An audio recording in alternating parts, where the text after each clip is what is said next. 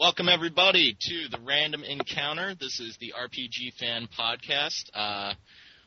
I'm your host, Robert Steinman. I'm joined today by Zach Pinchik. How's it going, guys? Dennis Rubenstein. I got it this time. Yep. Hello. All right. And Neil, and I probably should have asked Neil how to pronounce his last name before we got started. Neil Chandran? Yeah? That works. All right. Excellent. Now, what is it like totally? Like Chandran, Chandran? Chandran's fine. Chandran, okay, yeah, I definitely should have said that in the pre-show warm-up. I apologize for that. We got a regular show for you guys today, as regular as the second episode wherever airing is. We're going to start out with what I like to call the rundown, which are the games that we're playing right now, either for review or for fun. Moving on into our editorial topic, which everybody should hate in one way or another. See what I did there? And then moving on into news, and then lastly, with E3 fast approaching, we're going to start off with some E3 predictions. Hopefully, we can get some ideas out there of what's going to happen, and then 2 weeks after it, we can laugh at each other for how wrong we've been. So, Neil is our guest today. So, hi, everybody! Oh, boy. Oh, boy. Okay. All right, so Neil, since you are the guest, you get honors of telling us what you've been playing. Lately I've just been playing dabbling in a few indie games for fun, like Ella's Hope by Alderlea Games, a little bit of Whisper of a Rose by Rose Portal. Recently finished Rain Blood, Town of Death by Soulframe. No, that's not morbid at all, right? I'm just curious. No, it doesn't sound like it. Of course not. Hey, but what I'm really more or less working on for the fan is reviewing the Tokimeki Memorial 4 character single box soundtrack. Basically, it's 5 discs of character themes by the voice actors, instrumental versions, drama tracks. Apparently there's 10 girls in the game you can date, if I am to believe the album cover, and, well, what can I say? As a fan of Japanese visual novels and love adventures, Dude, we're already starting to get into trouble. We get yelled at to be... Dude, hey, be careful. You're treading water. Be careful, Neil. Be careful. Dude, Tokimeki Memorial's a completely safe and harmless game. And I wish I could see it in English. Well, on a side comment to that, I thought it was, Persona, you could always, date the characters and stuff. And there was that one part, I forget which one in Persona 4 I was, dating. I think it was the one who, owned the hotel. I can't remember her name. And, Yukiko. Chikiko. Yukiko owned the hotel. Yeah, and, she spent the night at my apartment in the game. And I was like, this is kind of racy. I'm kind of surprised that I got away with it. Dude, the Persona 3 and Persona 4 characters shared lots of tender moments. But that was awesome. That was awesome. Of course. A little too tender at times, but tender nonetheless. So what else? What else have you been doing, Neil?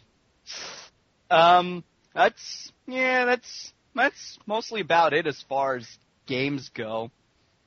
Although, the most recent game I reviewed for RPG Fan is Hex's Force. It's developed by Sting, who also did the Depth Heaven series, like Riviera, Yggdra Union. They also did that dungeon crawler Baroque on PlayStation 2 and Wii. Hex's Force Hex's Force also published by Atlas. Of course. Yeah. Oh, come on. I swear, Atlas should have a direct line to my bank account. They get so much of my money. See, but all these games, I feel like I'm maybe more the mainstream RPG player out of the group because I have not heard of any of these games, ever. Yeah. They're weird in some senses, especially the Depth of Heaven games where, they break around the traditional concepts and go weird for the sake of being weird, mechanic-wise. They really do, but Hex's Force doesn't do that. I mean, it's a very traditional RPG, and personally, I think it's got what it takes to perhaps be a sleeper hit for 2010. Tell me a little bit about the game. What kind of game? I have no idea what it is. Tell me a little bit about it. What is it? An action RPG? Is it a dating sim? What is it? It's traditional turn-based RPG. you can choose from 2 protagonists. There's a boy whose storyline you can follow, or a girl. The boy is like a very straight-laced knight from the dark side of the world where there's racial tension between the humans and the furries. And then the girl is just, and then in the white side of the world, the girl is like a lazy shrine maiden who sleeps through class and skips church. Yeah, she's a naughty girl, but somehow the gods decide you're the chosen one to save the world. So it's fairly straightforward. It's not the puzzle RPG that the name might imply with the hexes. Nope. No. All right. Yeah, that's the first thing that I kind of thought of. A hex-based game. Yeah. Nah, it's very traditional. It's like, it's really, like, if you were to compare it, if you were to look at games this year like Infinite Space or Resonance of Fate, those I think are more forward-thinking, more experimental, more creatively designed. And Hex's Force is about as traditional as it gets. But you know what? The game was really charming, and that really won me over. And not to digress too much, but it just amazes me how much charm plays a part in how much we value an RPG. It's like take a look at Lunar. It's a beloved classic, but not because it had groundbreaking gameplay or a complex narrative like George R.R. Martin would write. I mean, it's a classic because it was just so damn charming. Should I mention now? Should I mention an hour later that I hated Lunar? Like, am I going to get kicked off of the site for saying that I hate Lunar? Nah. I had a bit of a love-hate relationship with Lunar too. It's like, excuse me. It's one of those games where, everyone was hyping it up that, oh, it's so great, it's so charming, and then I played it, I'm like, huh? That's it? But then I went back to it a little later, and I'm like, okay, all right, I can see why people think it's charming. On a side note, I think we should coin something for the podcast, because I'm already getting annoyed hearing things like traditional RPG and forward-thinking. I think we should just call it like conservative RPG and liberal RPG. So you have the conservative RPG, which just maintains the standard and doesn't do anything new, and then you have the liberal RPG, which is like trying to destroy the country and like do new things. No, I'm just totally kidding. But I kind of like the idea of calling it a conservative RPG because it's adhering to certain ideas and not really doing anything new. Like Final Fantasy 13 could be considered an ultra-liberal RPG. It's totally doing things different. I don't know. I'm thinking out loud. Maybe I'm just that's moving cool. on. Moving on. No, but in that case, I would say okay. Hex's Force conservative, Infinite Space liberal. Okay, all right. So now, who wants to go next? Either Zach or Dennis, unless you got anything else to add, Neil. I got nothing. I want other people to talk to, or I'll just suck all the air out of the room. All right, well, if you want, I'll take this one over. Go for it, Zach. I played Rob, what might be your favorite game of the year, Alpha Protocol. No. In all honesty, the more I've seen of Alpha Protocol, oh, don't say it, please, Rob, you're gonna hate it so much, so much. No, I mean, okay. Let me put it this way: when it comes down to about $30, I'll pick it up and try it. But Scott Sharkey over at OneUp.com, I mean, he had a really good argument for the game. So tell me about your experience with it. Now, coming from the camp that enjoyed Mass Effect 1 and that kind of was able to push through the shaky shooting and all of that, I was able to enjoy Alpha Protocol for what it was. And it certainly took me a little while.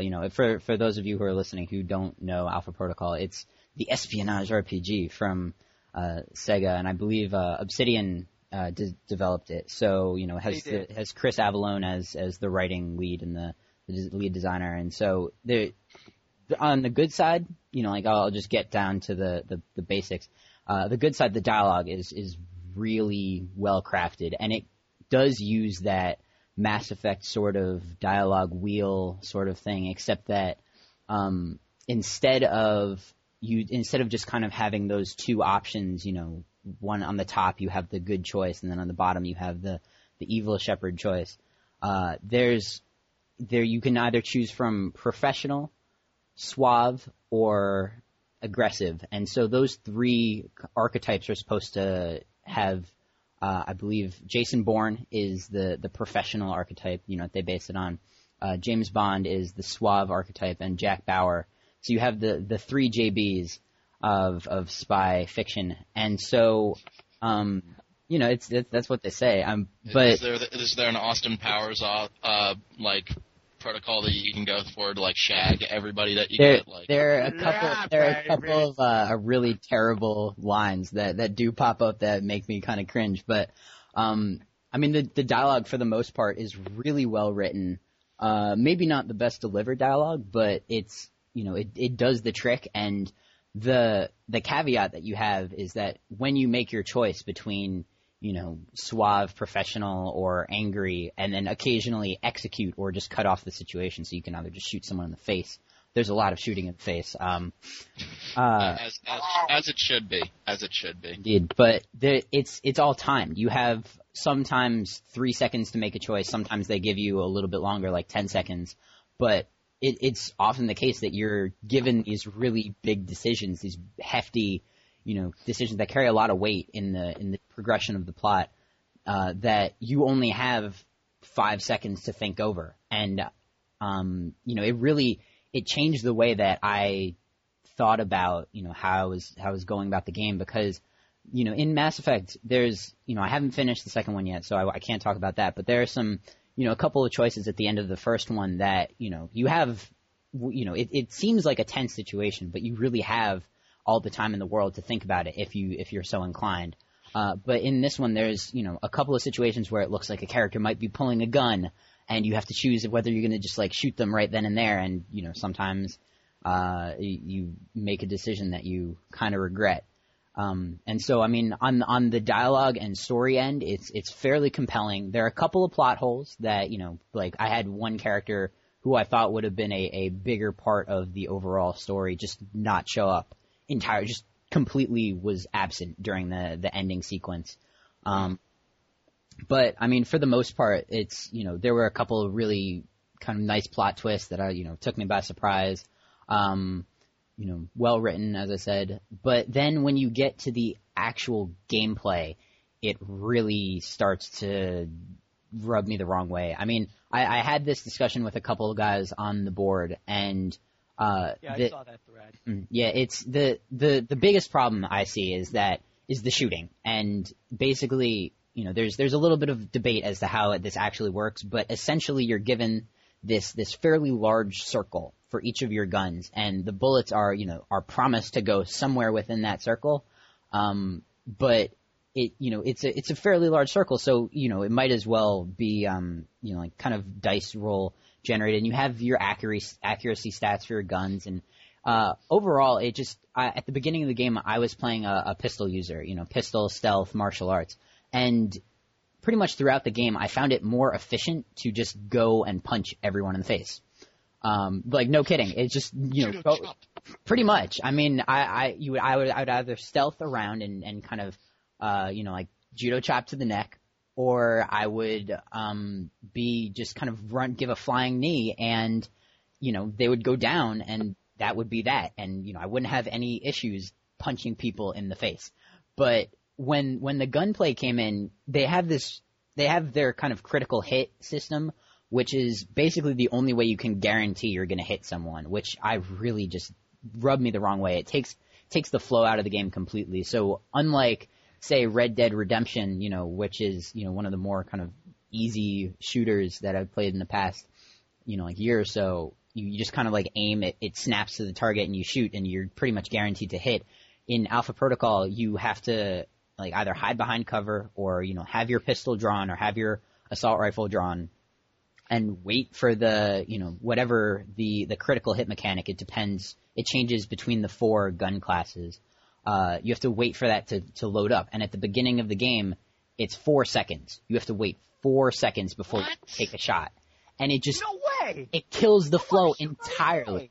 It kills the flow entirely. And granted, you can, hit, but it really disrupts the flow. And if you don't do that, for one, you're not going to do a tremendous amount of damage. I think that might change. Pistols aren't the strongest gun set in the game, and I might have screwed myself a little there. But it really just disrupts the flow, and it makes you feel kind of underpowered. And it's a bummer because if the game had played like Splinter Cell, which is the most recent spy game that I've played, it would have been, the action would have been so, much more fast paced. That's what I really liked about Splinter Cell, which is, in no way an RPG, but it's just, they did everything they could to make Sam Fisher this, a panther, that's their kind of code word, to be able to strike quickly and just, kill people with maximum efficiency, and this is the opposite of what Alpha Protocol does. Well, now, man. Go ahead, Neil. Go ahead. Okay,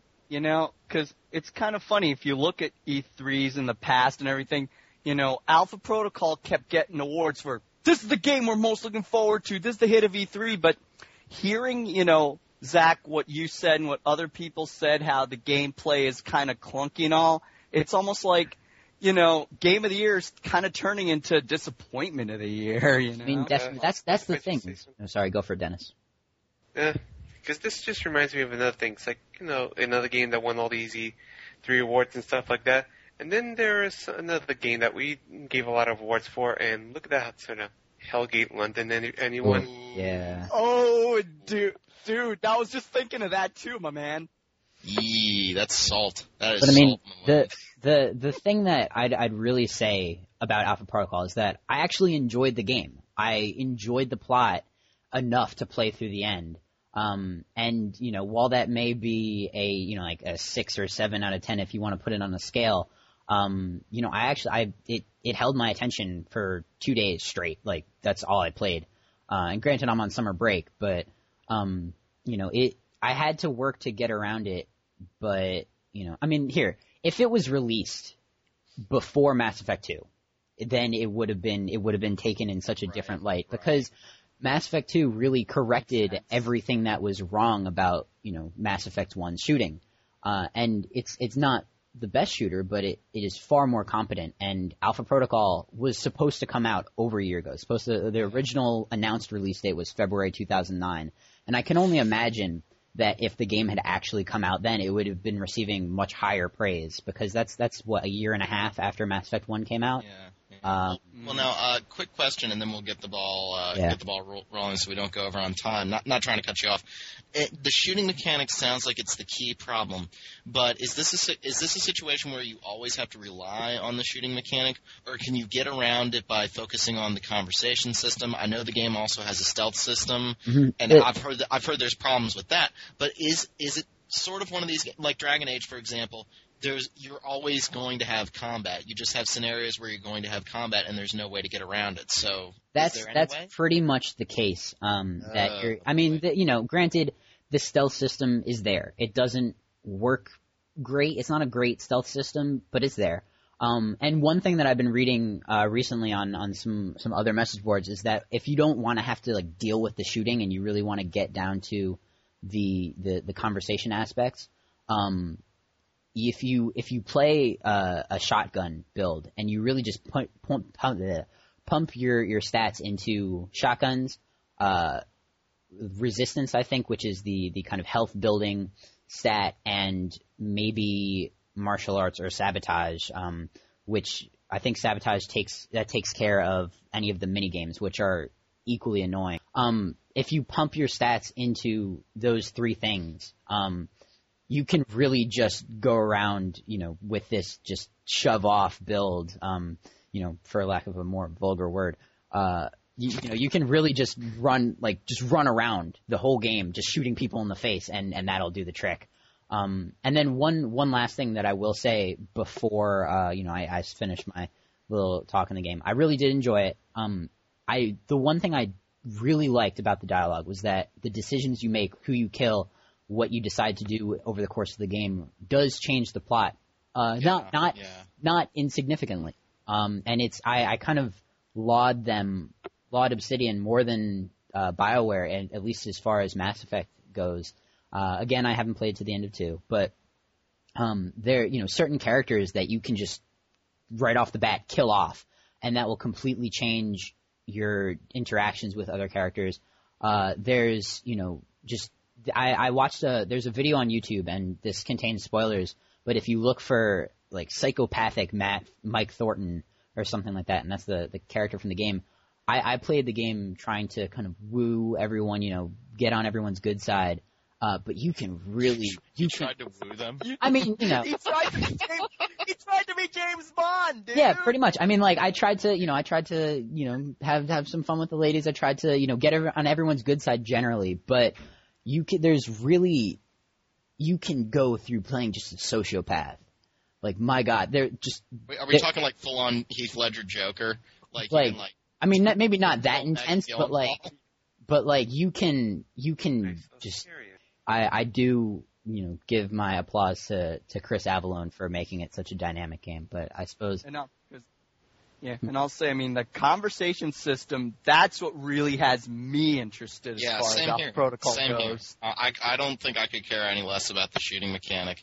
It's just that conversation system and seeing it where the only thing that you have to tell what kind of response you're going to give is the suave, is the aggressive, and then your character just plays out. I do really like that aspect of the game. That interests me. And I'd certainly say, if you have the chance, definitely give it a play. I played it on PC, so I don't know. I've heard there have been technical difficulties on the Xbox and PS3 versions, but mine ran smooth as butter most of the time. So if you have that, I'd say give it a shot if you're interested in the conversation. And if you have to work your way around the combat, then go for the shotgun build. the shotgun ultimate CIA agent. Yeah, I mean, it's just really just shoot people in the face, with no regard for what. God dang it, Mike! You're a loose cannon. I want your. Darn it!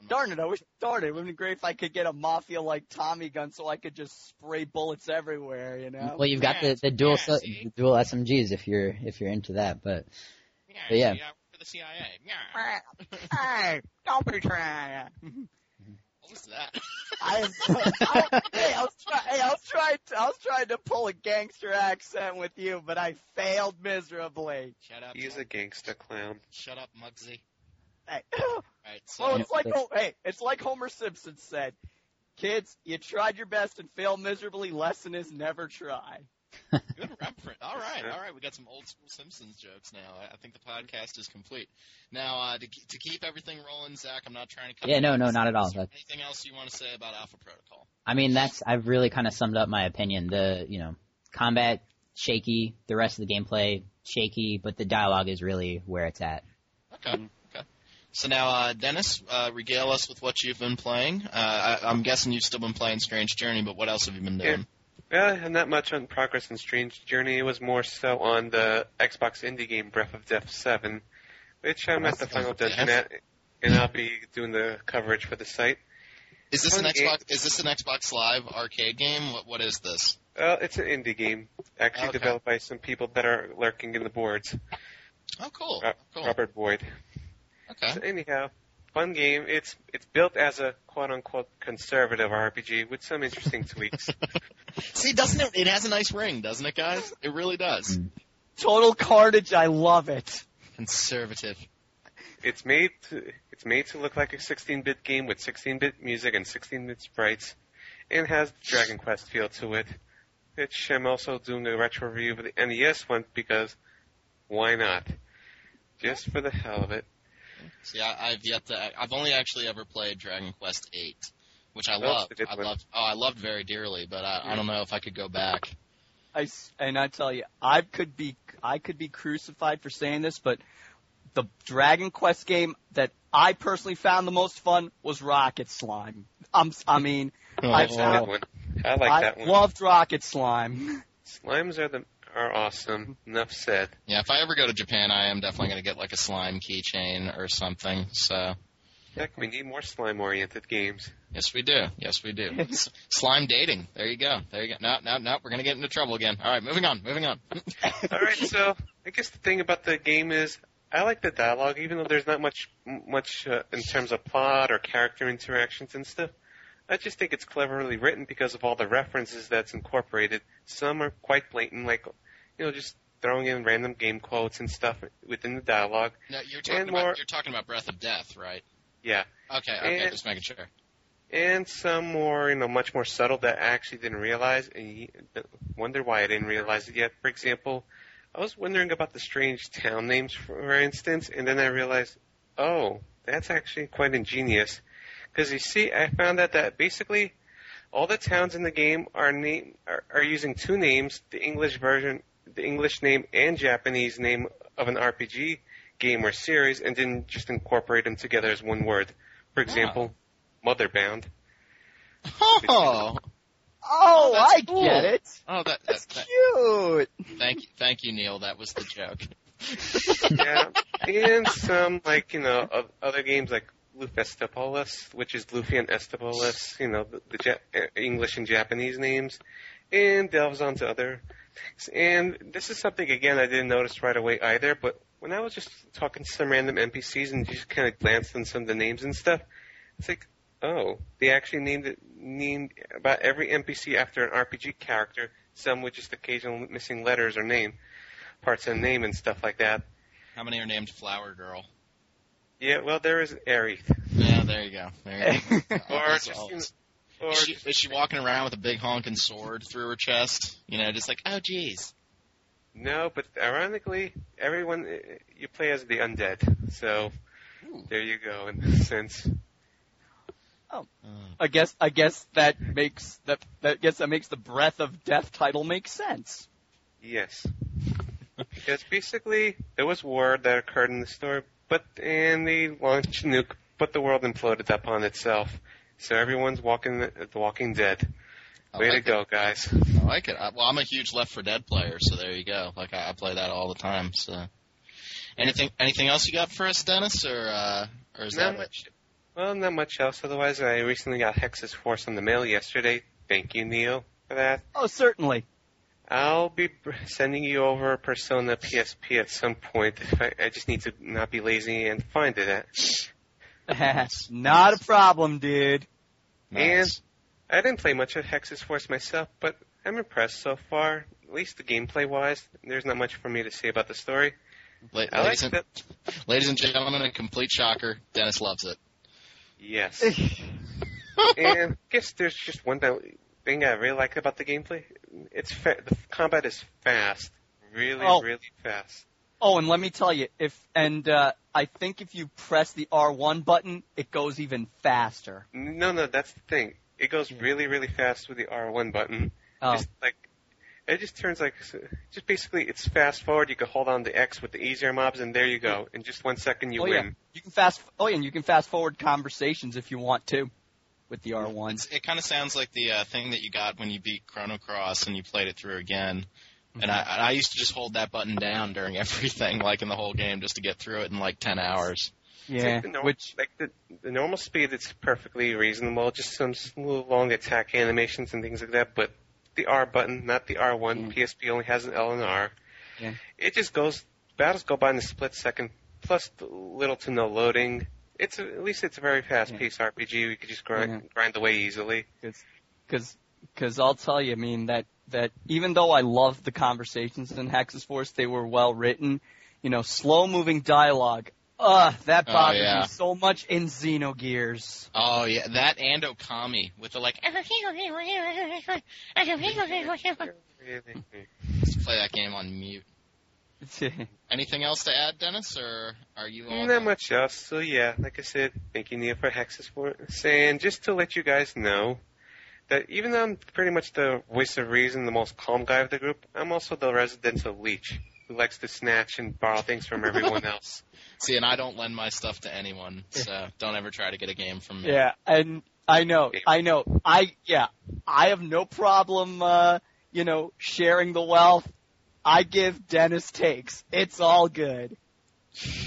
And I come over to another staffer's place and borrow his stuff, and he still hasn't seen it since. Oh, even that cute hat. That's it. Oh, boy. That's it. I'm locking my fridge next time you come over. Oh, boy. So, moving on to me, I was playing the game of Let's Get Rob a Job this week, so I didn't really have time for anything. I was actually out of town at a job interview. But just giving you guys just a quick rundown of what I was doing this week before that. I lost my argument on Dawn of War 2, which I'm still upset about. So I will not be reviewing Dawn of War 2 for RPG Fan for the site. I think I put. We could always talk about it here on the podcast. I haven't even had a chance to play the dang game yet. I mean, I meant for next time, dude. Okay. No, I think I put forth some good arguments. I definitely think it's borderline, but I do understand why it wasn't considered an RPG, so I'm not going to sit there and fight. I did play that game a fair lot too, thanks to you. It's like, hey, you got me interested. I gave it a shot. I failed miserably at it, but it's enjoyable. Mm-hmm. So there's that. I'm going to be reviewing Oblivion, the PS3 version. I seem to be the retro review guy right now, so I'll be reviewing Oblivion. Yeah, you're the retro review guy. Okay. Dragon Quest beats me a little bit, but and Breath of Death, which is basically a Dragon Quest clone. So there. Okay. All right. You win this round, sir. But I will be huzzah. I will be playing Oblivion this week. I played the game to absolute death 3 summers ago actually. So I'll probably just play it again a little bit to refamiliarize myself with it, and then put up my review. And then, while I was actually back home, my buddy Brian, I'm going to give him a shout-out, he gave me his copy of Shin Megami Tensei Nocturne. So I do have a copy of it right now, and I'll probably start playing it, not for review, just to play, because that's a series that I never really played. I was mostly playing Final Fantasy on the PlayStation, so I never played Persona 1 or 2. I never played any of the Shin Megami Tensei games. I've never actually imported a game, so maybe I am like the mainstream gamer here. So I really want to get more into the Shin Megami games, because even though Persona 3 I didn't play the whole way through because I got kind of frustrated that you didn't have a complete control over your characters, I absolutely loved Persona 4. I'm really interested in playing Nocturne and maybe going back and playing Digital Devil Saga right now. So I really want to get back into the Shin Megami Tensei games, because it seems like my kind of vibe right now. So hopefully I'll have some good things to say about Nocturne in the next couple weeks. But other than that, I really haven't been doing anything of merit. So unless you guys have questions for me, I think we could just move on to the editorial section, honestly. Yeah, Digital Devil Saga, that was actually my first foray into the Shin Megami Tensei games. Okay. Not Nocturne nor Persona. Yeah, I've been a Megami Tensei fanboy since Persona on the PlayStation, so I'm kind of old school. Yeah. So, now, like, what we like to do is we like to have the guest pick out a topic of discussion when they're on, and Neil, I'm going to let you give us what the topic is, and then we're all going to have a little something to say about it. Sure. I thought it would be fun to talk about, like, some of our biggest RPG pet peeves, because I think we all have a bunch of those. I mean, and what's interesting is that one of my biggest pet peeves was actually, I thought it was actually fun and engaging in Hex's Force, which is the breakable or limited use equipment. Normally, I think breakable weapons are just a pain in the neck and designed to just frustrate me, but oddly enough, if equipment wasn't limited use in Hex's Force, the balance would be off. Game would be way too easy. I don't know. I've never played a game where any weapon could degrade. I've never enjoyed that mechanic. Even Demon's Souls, which was like my favorite game of last year, it was annoying because I never had equipment break. I just had to go back and sell a little bit of currency to repair the. I don't know. I don't know about that one. Yeah, I mean, like I said, 99% of the time, I hate that mechanic. It was okay in Hex's Force, but there are some peeves that I just cannot stand 100% of the time. Like, for example, random encounters in puzzle rooms, hate that. I'm trying to concentrate on a puzzle. I had that problem in Shadow Hearts. Whew. Yeah, and I'm like, if I'm playing a handheld game, it should have a quick save. Hex's Force did not have a quick save. I didn't like that. Yeah. I have that the PSP battery life isn't that great compared to the DS. Yeah. I mean, what are some of my other gripes? So yeah, can't stand grinding. I mean, I love grinding, honestly. I love it. Oh man, I have to disagree with you because to me, the only time grinding is fun is if it involves a girl with a big booty at a dance club. I'm sorry. I see. Oh boy. Boy. If I have to grinding in an RPG, not fun. No, but see, I think a grind can actually be a good thing. The example that I used before was Persona. When you're playing that game and when you start off in a new dungeon, it's always very, very hard. Like, the enemies are super powerful. And if you spend some time in that dungeon and you maybe don't go complete the objective in the set amount of time that you have and you spend maybe a couple extra days, you get much more powerful in just 2 or 3 level ups. So you're not grinding for very long, but the advancement of your character is very prevalent. It's very obvious that your character got stronger in just a couple level ups. So if you are grinding like 15 levels, for example, and you're barely seeing anything out of it, then yes, I do have a problem with grinding. But if just a little bit of grinding, and all of a sudden you went from being like, oh man, these enemies are really, really hard to, wow, I can just run them over. I mean, it really does make me feel good, if I put in just a little bit of time to make my character stronger. So grinding doesn't really bother me too much. Yeah, fair enough. Fair enough. I mean, because even with the Megaten games, probably because I'm so used to those gameplay mechanics, I'm usually able to, pick the right demons or pick the right personas, so that way I have the skills and resistances I need where I don't have to grind too much. Yeah, I mean, that's definitely something about Megaten is that so much emphasis is constantly put on having the right, either elemental effects or, right Magatama or Persona equipped, depending on what game you're playing. But, I personally, I fall on Neil's side of the fence with this one. I really just hate, because a lot of the reason I play RPGs is for the story, and, that's definitely what kept me going through Alpha Protocol, and that's been kind of what's been keeping me going through a lot of the recent RPGs that I've played, and having to stop story progression just so that I can, make my character more powerful in the grand scheme of things, it rubs me the wrong way. So it kind of varies with me. Sorry. I was going to say, why don't we talk about some other pet peeves? Let's not just. I just want to take a little bit on the grinding, if you don't mind.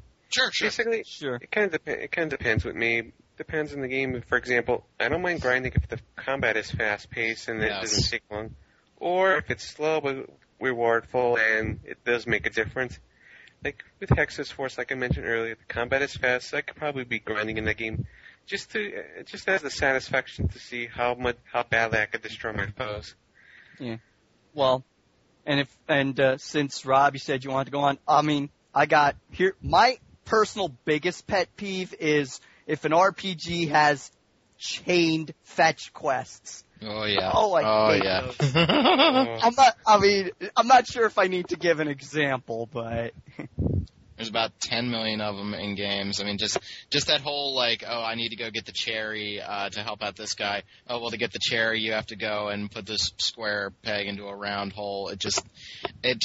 Yeah, I'm with you on that one. I'm with you. Yeah, I mean, even though I like that game, Crimson Gem Saga, it had some really bad chained fetch quests, and those were not fun. Well, Zach or Dennis, what other pet peeves do you have? I mean, there's got to be a lot more. I mean, I know I have one that I'm saving up. So I mean, sorry, go for it. My biggest pet peeve has to go with the backtracking woes. It can get downright annoying and evil. Backtracking can be cool, though, if different things happened in the town. Like, if you're going back to a town and different things happened, and maybe, like going back to Midgar in Final Fantasy VII, like you had to go find the key card to get back in. I really liked that because you hadn't been there for almost 20 or 30 hours. Yeah, I guess it kind of depends with me. For example, I like side quests, things like that. You gotta go back and forth to these long stretch of areas, no shortcuts or teleportations and some things like that. With all the random encounters back and right in your way.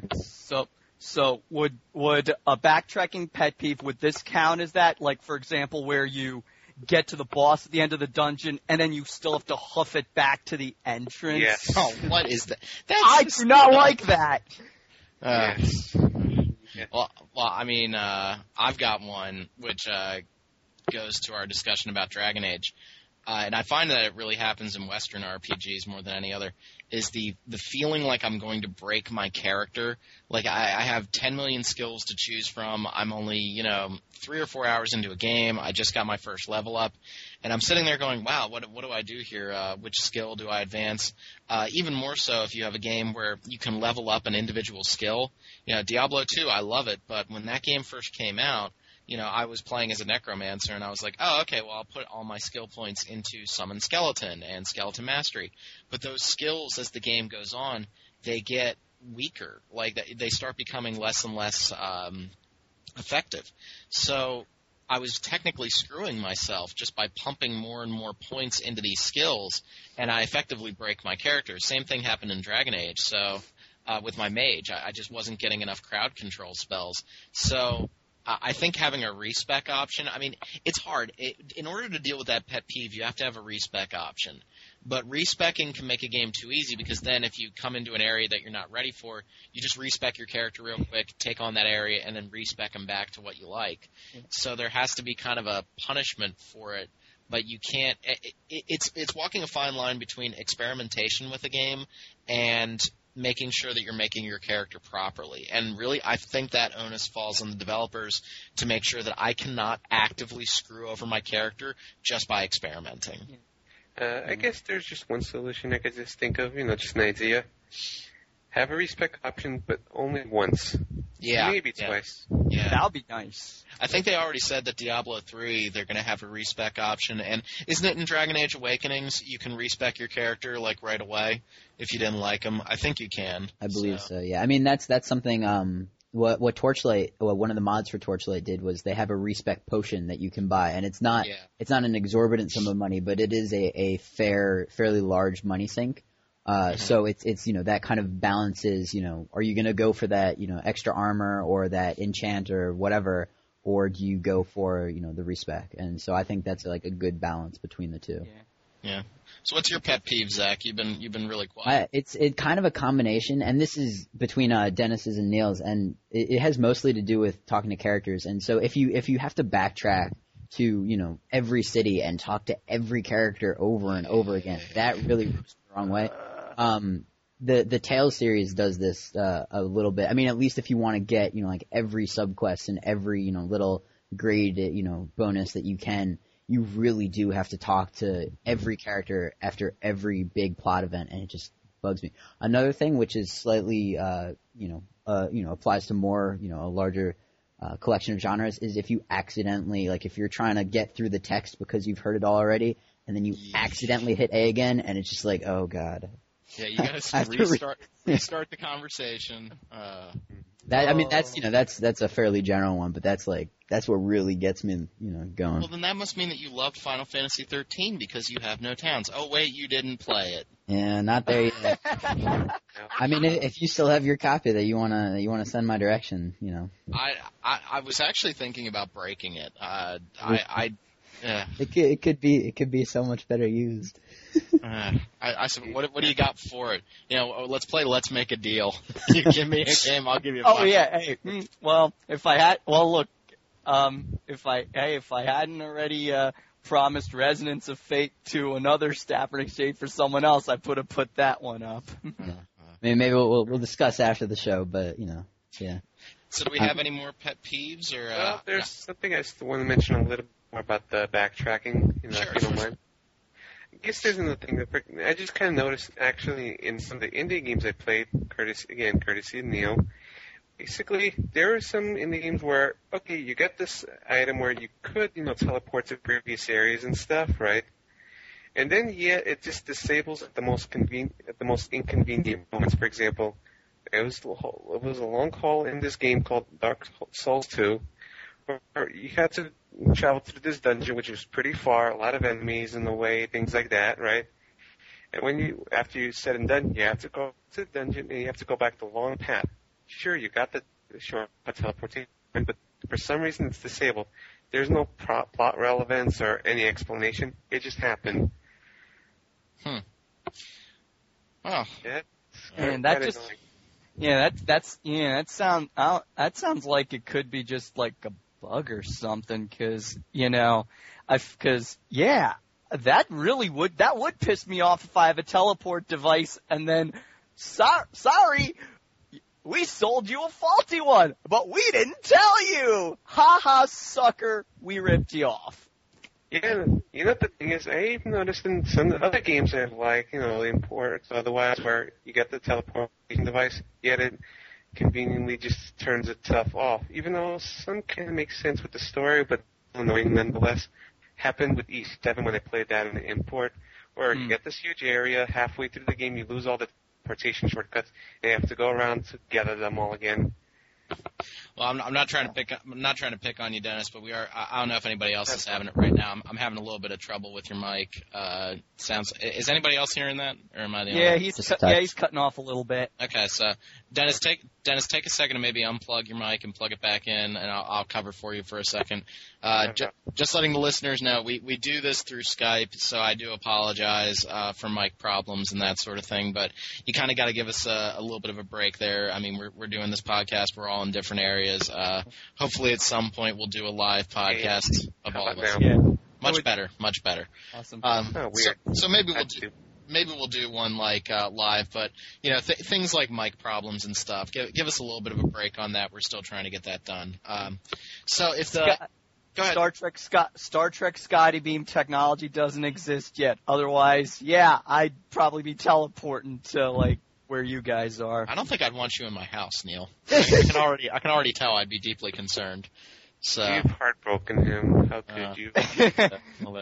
So I figured to keep in the interest of keeping the podcast moving, why don't we move on to, I'm sure, Zach's favorite part of the show, where he gets to take over and tell us news, and I get to interject with yawns and signs of indifference. So take it away, Zach.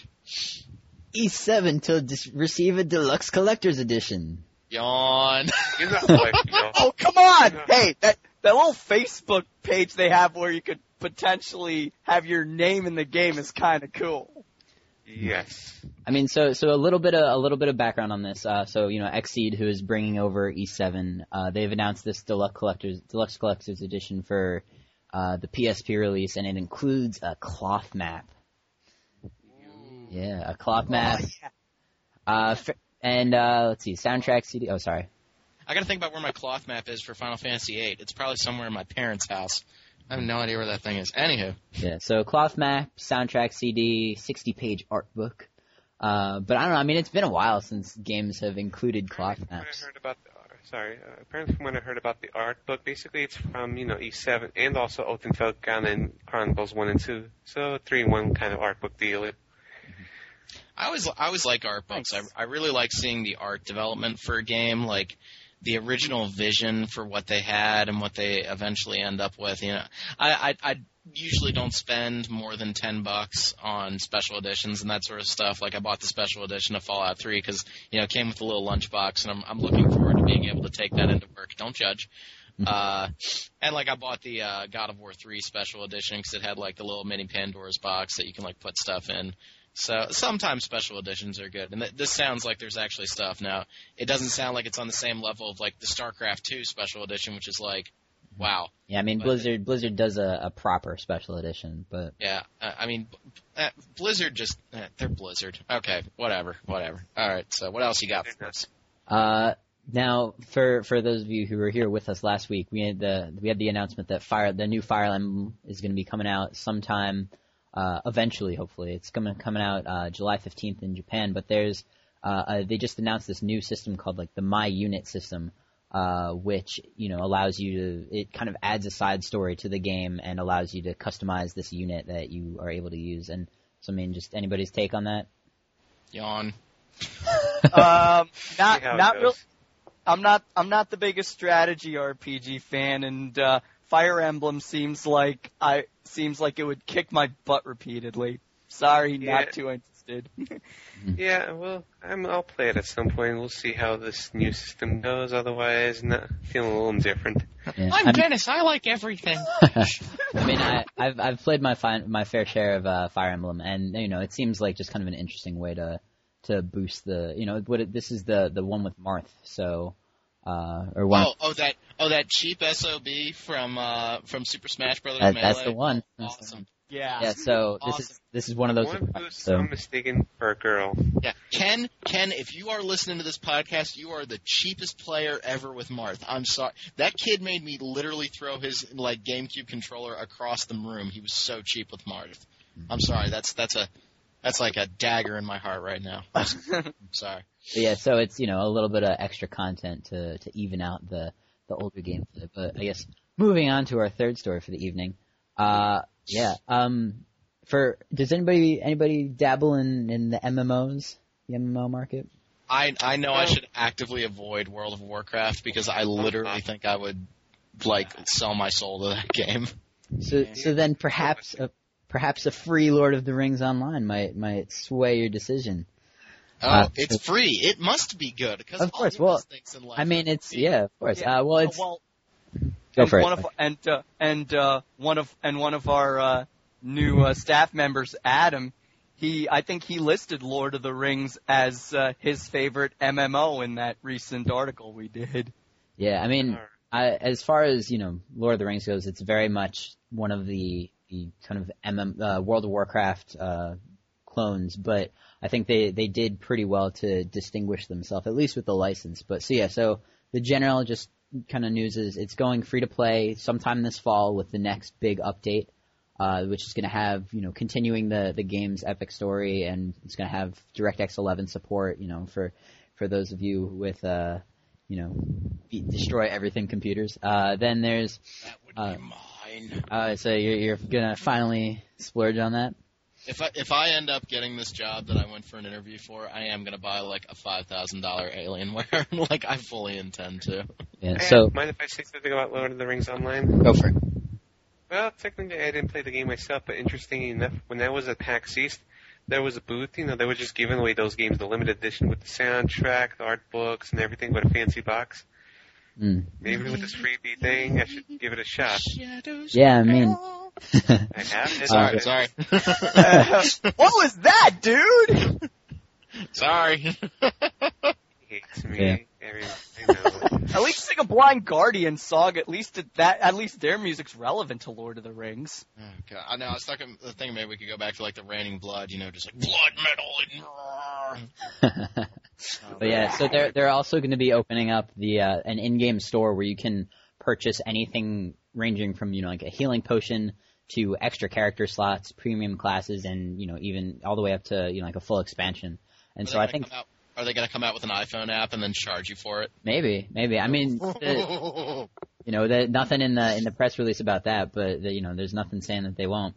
I don't know. I think as far as the MMO market goes, I'm interested to see, just generally how, with more massively multiplayer games embracing a free-to-play structure. And this isn't Turbine, who's the developers. It's not their first massively multiplayer to go free-to-play. Dungeons & Dragons Online went free-to-play sometime earlier this year or late last year. Please play our game. Please. Apparently, though, it's been really good for sales. And, when you do have those microtransactions feeding your game, I'm interested to see, obviously World of Warcraft is just the cash cow that it is. They're not going to change it, but, it's interesting. I'm hoping that perhaps this will sway future developments and, to change it. In other news, Blizzard actually bought Uncle Scrooge's Money Pit. So they have two. And the Beagle Boys are actually trying to tunnel into it right now as we speak. Oh boy. Oh yeah, let's see how many listeners get that reference. Yeah. Bunch of bucks. DuckTales rocked. Here in Duckburg. Nah. All right. Any other news for us, Zach? Or we I guess the last thing is there's this new Deus Ex trailer. I don't know if you guys have seen it, but it's kind of awesome. I didn't think Deus Ex was an RPG. I mean, the original one. I don't know. The Deus Ex 1, certainly, I'd say it falls on the RPG scale of RPGs. But else on the RPG scale. You know, sometimes the words don't come out. The RPG end of the scale. There we go. But yeah, I don't know if you guys if any of the listeners have a moment to check out the new trailer. No gameplay showed yet, but there's, it seems really like I had no interest up until now, and I've only played a very small amount of the original Deus Ex, which definitely was an RPG. But I'm excited to see what they do with this new one. And there's definitely, kind of to tie into E3 predictions, I want to see more about Deus Ex. You won't see anything else about Deus Ex. That's going to be 2012, I would say.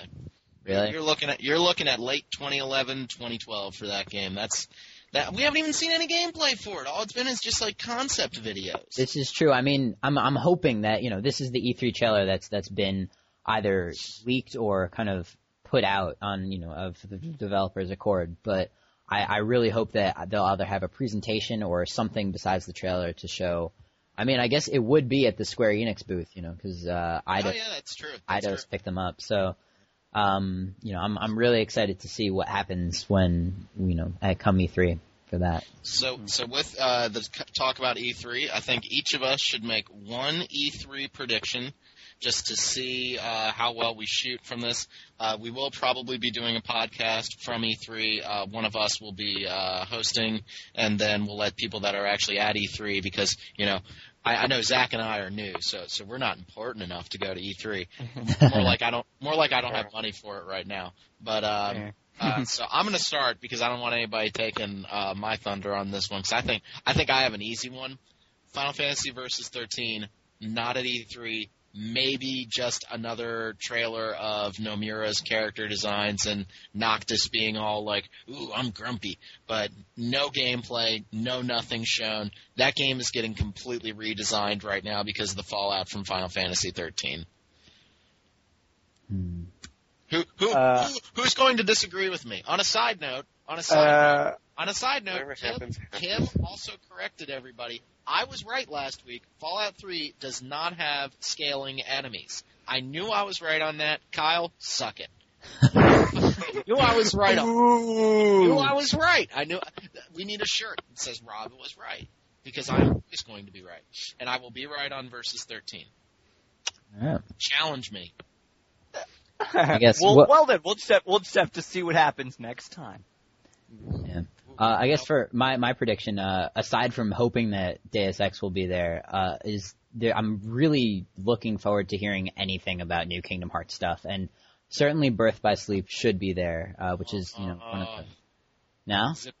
You want zippers? You want more zippers and Mickey Mouse? I have a special place in my heart for Kingdom Hearts. It's just one of my favorite series of all time. Well, I mean, get ready. You're not going to see anything about Kingdom Hearts 3. You're going to see a lot of stuff on Birth by Sleep, because we're going to have the English localization for that. Yep.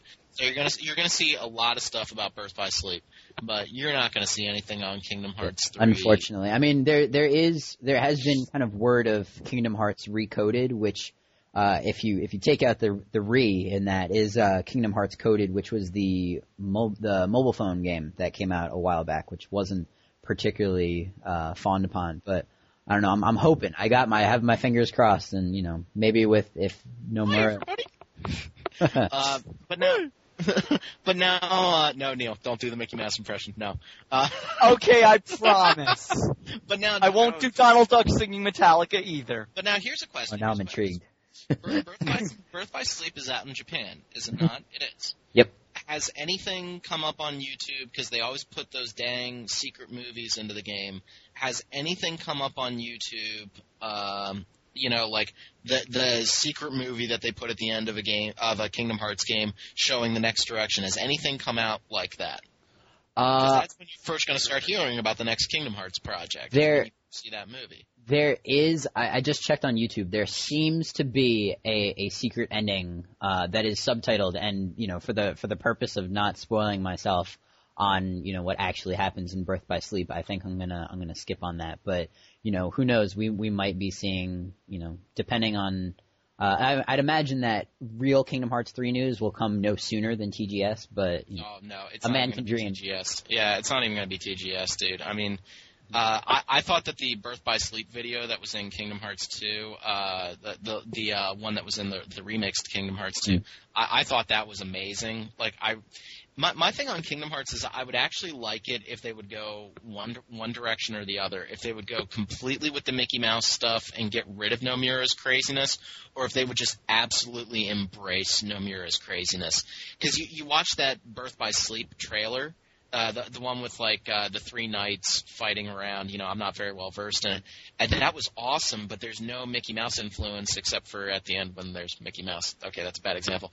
But it seems like there's this real disconnect between the trailers and the vision for what they had for that series, and then the Disney stuff. And I do like the Disney stuff. I think that that's awesome. But that's why I kind of hope that Versus 13, Nomura gets that all out of his system, and he just indulges himself on that, and maybe he returns Kingdom Hearts, cuts down on the story a little bit, because Kingdom Hearts' story is approaching Xenogears' level of craziness. So, pull it back in a little bit and put the focus on a simpler to understand story. That's what I would want Kingdom Hearts to do. Maybe I'm in the minority there. Yeah. But anyways, so that's my predictions. Deus Ex, Kingdom Hearts. We'll see what happens. Who's next? All right. I guess I'll. Oh, go ahead, Dennis. Well, the thing is, I'm going to be pulling a cop out on this. I'm actually technically not going to be making a prediction because I've never gotten these things. There's always some kind of strange twist or some surprises of completely new games or sequel to such games that came out of the left field. So yeah, I don't really have anything. No, you have to make a prediction. You have to. I will not allow this. You have to make a prediction. Can I make a prediction for him? Okay. Predict. Okay, Zach's going to make a prediction, and then I will judge you on it, Dennis. All right, Zach, do it. Persona 5. Oh, God, please. Oh, yeah, please. That'd be lovely. But that would be sweet. Wait. I want that thing on a next generation console. Definitely. I do not want a portable game. I really don't, because I play Persona and I get really into it, and I do have an aversion to portable games, so I would not want to play a portable Persona. I wouldn't. I want to see that. If that comes out on the Wii, I'll buy a Wii. Oh man, I would really hope not, because I mean. What was that, Dennis? Atlas. Come on, Atlas, make more portable SMT games just to spite Rob. Dude, you are cold. No, if they're made to be portable, like when you talked about Strange Journey, that's made to be portable. But Persona, you could be caught up in a dialogue thread or in a huge long conversation or in a long dungeon, and I mean the very nature of Persona is that you go through the dungeon until you start getting too weak, and then you have to retreat. Now, you do have the PlayStation Portable. You can put it into sleep mode or whatever, and the same with the DS, but I don't want that. I don't like that. I would rather just play it on a console. But Persona 5, I don't think we're going to see Persona 5 at E3. I guess I'm judging all the E3 productions. No, I agree with you there. It's just a blind hope. Yeah, I'm not sure we'll see it either. I think we might see it at TGS. We might. I think TGS is a much bigger possibility than. If not Persona 5, then some other Shin Megami Tensei game. Oh yeah, we'll see something. Spin-off or a sequel to one of the spin-offs. I mean, I don't think there's any doubt Atlas will show something Mega 10. Yeah, but I think it'll be TGS. I don't know if we're gonna. Mega 10 still isn't a huge series in America. I think it's getting more. It's got a really solid cult following right now, and Atlas is just doing a great job of basically spoiling their fans rotten with the special editions and stuff. So Atlas is doing a very good job with that, but I don't think we'll see anything at E3. Yeah. All right, Neil, you're the last one with the E3 prediction. Go. You know what? I'm not sure where to go since all the good predictions were taken. I know that's first. Exactly, but I am looking forward to seeing if Xseed shows more about those Legend of Heroes games, since I don't really know much about that series. I would love to know that also. So I'm interested in that, and like everyone else, interested in seeing what Atlas has to bring to the table, and you know what? And what about SquareSoft's Mystery Project? SquareSoft has been dropping. Did SquareSoft? You said SquareSoft. Square Enix, sorry. I still call them SquareSoft. I predict that Mystery Project will be that Final Fantasy IV Heroes thing for the DS. Oh, that would be so dirty of them. That's so dirty. They're not above these dirty tactics like that once in a while. I mean, but seriously, for me, best SquareSoft game, Square Enix game I played in the last 5 years was The World Ends With You. So that was good. And I don't see that series going anywhere. Sadly. Dennis, you were trying to say something in there. What were you trying to say? Yeah, I guess the thing is, knowing Square Enix, it'll probably be something, with something Final Fantasy related, or yet another Final Fantasy VII related project, because there's never enough 7 for them. But here's another thing to think about. Seven's been retconned to death. I don't want to see any more Final Fantasy VII stuff, but I don't think that it's necessarily an RPG product, because you got to remember, Square Enix now owns Eidos. So we might see, for example, I know that they have the downloadable Tomb Raider coming out. We might see a full Tomb Raider. We might see a Hitman game, please. I mean, it doesn't necessarily have to be an RPG, but if it is an RPG, you have to think, if they're showing it at E3, it has to be a franchise that's big in America. What are the big Square Enix franchises in America? Final Fantasy, Dragon Quest. No. I would say Final Fantasy, Kingdom Hearts, which gets to Zach's hopeful prediction. I don't think it's going to happen, but Final Fantasy, Kingdom Hearts, and that's at Chrono. Could we get Chrono Break? No, not going to happen. You know what I just thought of? Remember that the action game that Grin was working on for Square Enix, supposedly. Yeah. Now that Square has taken over Eidos, there's every possibility. And granted, this is again a long shot, but it's very possible that they could bring it back with another Western developer and kind of go off of what Grin did.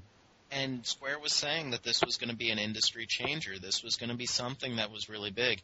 And I think what Grin was working on, that Final Fantasy XII project, I mean, personally, I don't know what to think of it. It just has Dirge of Cerberus written all over it for me. But, and that's not me saying anything at Grin. That's just, the way I see it. I think that you might be right. We might see something labeled Final Fantasy that isn't a conservative Final Fantasy game in that sense. It's something in a Final Fantasy world, but I think Square is going to come out with something interesting. I don't know if it's going to make everybody happy, but we just have to see. And then we have Front Mission Evolved coming out, but nobody seems to care about Front Mission anymore. Except our PR master, John. Oh, good. So I can just tick him off more today? Awesome. Sorry, John. Yeah. Sorry. We never got Front Mission 5. I loved Front Mission 3. I didn't like the other Front Missions. So. All right, guys. If we're done with the E3 predictions, I think we're done for the second episode of Random Encounter. Just letting the listeners know, we're going to be switching this to bi-weekly. That gives us a chance to play the games more, and that way we're not sitting here struggling to find content. I imagine the next podcast will be during E3. Again, we have, I think, 4 or 5 people that are going to E3. Nobody from this podcast, I don't think. So I'm certainly not. Yeah, I can't right now. But, either myself or somebody else will be hosting a podcast with the people out at E3, so we'll try to get some input. I know I'm going to be watching the conferences very closely, so I may not have a lot of RPG things to talk about, depending on how much they show RPGs at the conferences, but I will do my best to try to get some information out of our people that are on the front lines. So with that, thank you very much for listening.